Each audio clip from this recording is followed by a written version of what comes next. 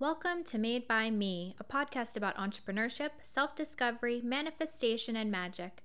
I'm Kaliska Sweetwater, a born and raised witch and owner of Polaris Jewelry. Today I want to talk about radical acceptance. This is something that was really life-changing for me, but it was really difficult because basically I had things in my life that I really wanted, and I was frustrated that I didn't have them, and I got really stuck on that. For me, the examples were that I was single for a long time and I wasn't sure if I would have babies. And I still am not, but I'm at peace with it now because I went through years of just kind of grappling with that of wanting something that I was not in control of, because everything in my life that I wanted that was within my control, I achieved. But there are certain things in life that you can't achieve through effort and perseverance. They just are kind of up to fate. And something that helped me a lot is this idea in manifestation that you have to let go of the outcome, completely 100% let go of the outcome, if you have any chance of getting the thing that you want. And it's so counterintuitive to me, and I think to most people, that and that's a confusion in manifestation as well, because in The Secret and stuff, they say focus on what you want, always be thinking about it. And it's true with actionable goals. I do believe that if you want something in business, if you want something that you can step by step achieve, I think that that's productive, and I think it's important to know what you want. But if you are holding on to it so tightly, manifestation says there's a pushing energy, and that's kind of hard for me to just trust. I have a lot of spiritual beliefs just my whole life, but I've always also had this science aspect of it, which in my opinion, science is just language for explaining magic.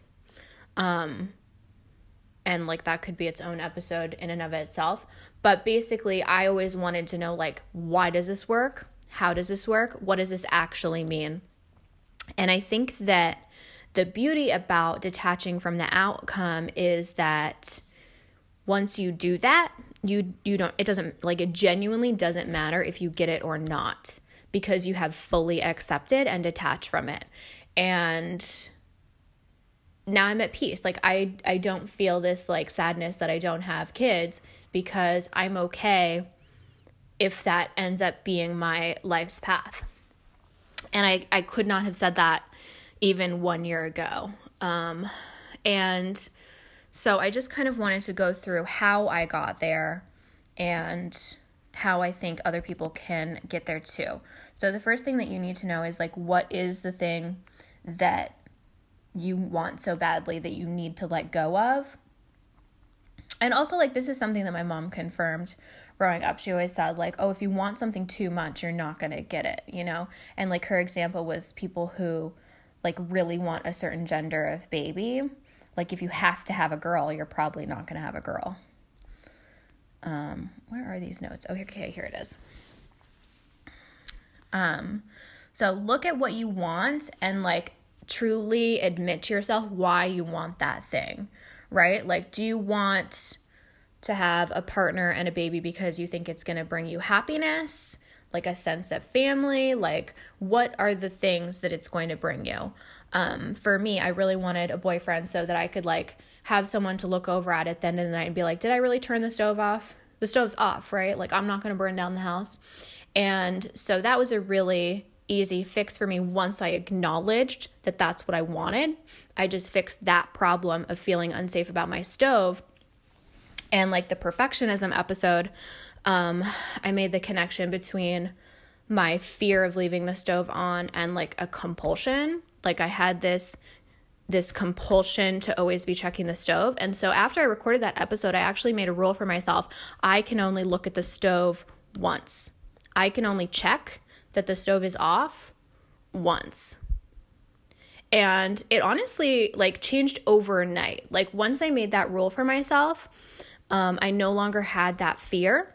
And sometimes the first couple of nights I would really look at the stove, right? Like my one time that I would look at the stove, I would really like imprint and be like, I would say out loud, like, the stove is off. And then I'd go to bed and it was fine. And it was so simple, but because I hadn't made that connection, I didn't know how to address it. And like once I had made that connection and I like made that rule for myself, it was over. It was, that is a fear that no longer keeps me up at night. Like it is still a thing where like I have to look at the stove before I go to bed, even if I didn't cook anything all day, but I just look once and it's no longer making me, resentful that I live by myself. And I think that is kind of the point of all of this is once you isolate what it is that you actually want, not the big thing that you want, but the thing that you think the big thing will provide to you, then you can just provide that to yourself using the means that are available in the moment, right? So for me, I needed to feel safe from the stove. Like it's so stupid to say, but genuinely that was one of my core desires in having a partnership. And then once I was able to like see that clearly, I was just able to solve it for myself because we have the answers within ourselves always. We just have to know where to put our attention and know what to like do with that. Because I think we often think it's okay to just like be like, oh, I just am always going to be single. Oh, I just am never going to have children. And it's like, okay, like you can have that be the story that your brain is telling you, or you can like change what you're ruminating on all the time. Okay. Find the positives and what it would be like if you never got what you want. Yeah, so this one's really important.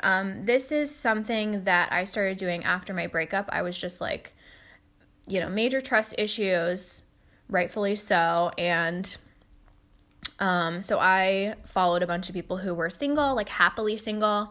And I read this book, Spinster, which is amazing. Highly recommend to anybody, even if you're like married or whatever your life circumstance is. Like, just find people who have chosen the life that you don't want and like figure out what they love about it, find that appreciation so that you can appreciate the chapter that you're in because, and that was another thing that like really set me free was thinking about like, wow, like all my friends are having kids and they're tired, they wish that they could sleep in, they wish that they could, have their whole day with no one like grabbing on them or worry about this little being potentially getting into a dangerous situation. Like I really need to enjoy that because if I do get what I want, this chapter is going to be over and I'm going to be in a new chapter with new hassles and headaches. And that was really helpful for me. Like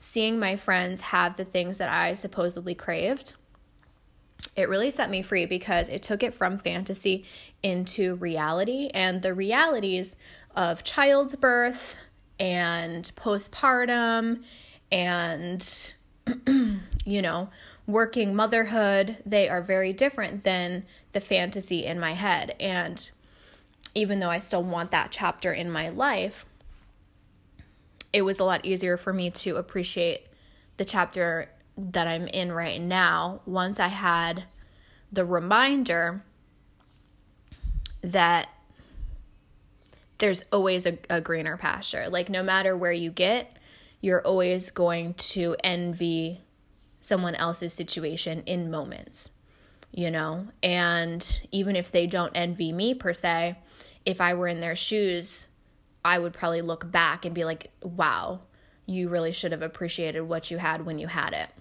And so I'm trying to do that, and it's going pretty good. Yeah, find people who have a life that you admire without that thing. Do this on Instagram, read books, listen to podcasts. There's a lot of podcasts about every topic. And, find joy in the present moment. This is really crucial because they say that the present moment is all that exists. And I don't know, like, what does that really mean? But there's like a lot of stuff on TikTok and all of that about like depression is living in the past, anxiety is living in the future. And though I think that that's kind of a limited metaphor because that's not how I experience depression. Like for me, depression is kind of just like this wah-wah, low energy. My brain moves slower. Everything is more difficult physically. My body sometimes aches when I'm depressed. I don't have a lot of thoughts when I'm depressed. It's not like I'm ruminating on the past and I'm like, oh, I'm so depressed. But I think that if you don't have like actual depression, that could be true. And I think there is some keys in that framing where it's like, oh, I'm living in the past, snap out of it. Oh, I'm ruminating on the future, snap out of it. And definitely the anxiety component rings true for me because I do spend a lot of time, like usually when I'm thinking about the future, it is like this kind of like rumination on, oh my gosh, what's going to happen? And to let that go is really valuable because you don't actually like really, your brain thinks you're preparing for these like inevitable catastrophes, but you really can't prepare for them. You're just going to torture yourself in the present moment. And yeah, so like when I was younger and I would like get a little bit depressed, I would do this thing just like in my brain just told me to, where I would just like count 10 things. Like I'd be like, oh, there's a plant, there's a picture frame, there's a chair, there's a pillow, there's a bundle of leaves, you know? And it just gets you back in the present moment. And yeah, I think that finding the positives that potentially you won't have when you achieve this thing that your mind is telling you is going to bring you happiness is a really good life hack and worth doing. It's just a habit. You know, all of this is just habits, and finding information that proves to you what you already know. Like for me, I really needed to accumulate this evidence that,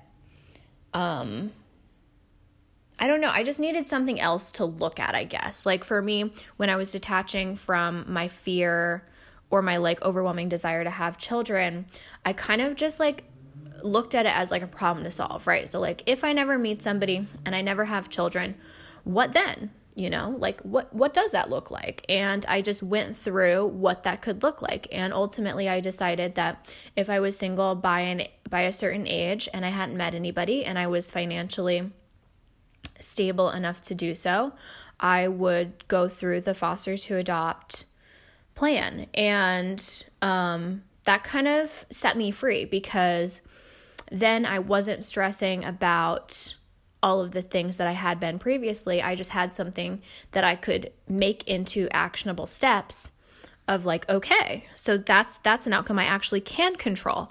I can become financially stable enough to follow this backup plan, you know, and maybe it'll be my first plan, like who knows.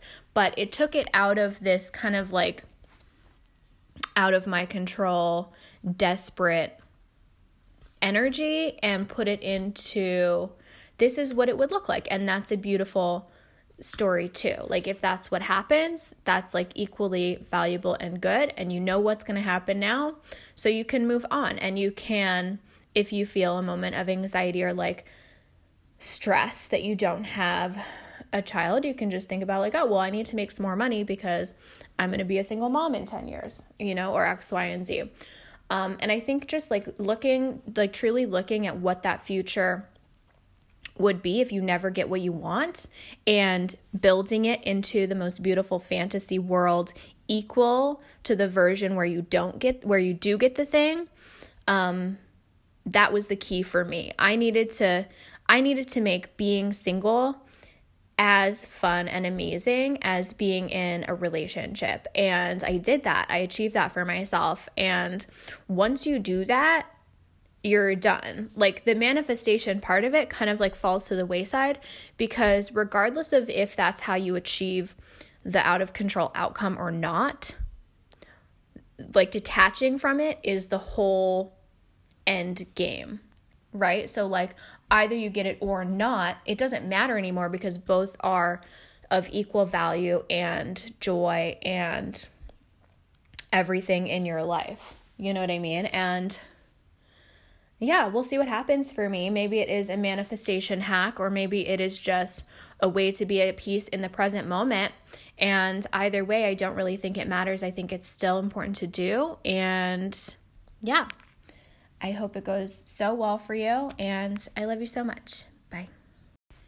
Thank you so much for listening to this episode today. If you'd like to see my work, you can head over to polarisjewelry.com.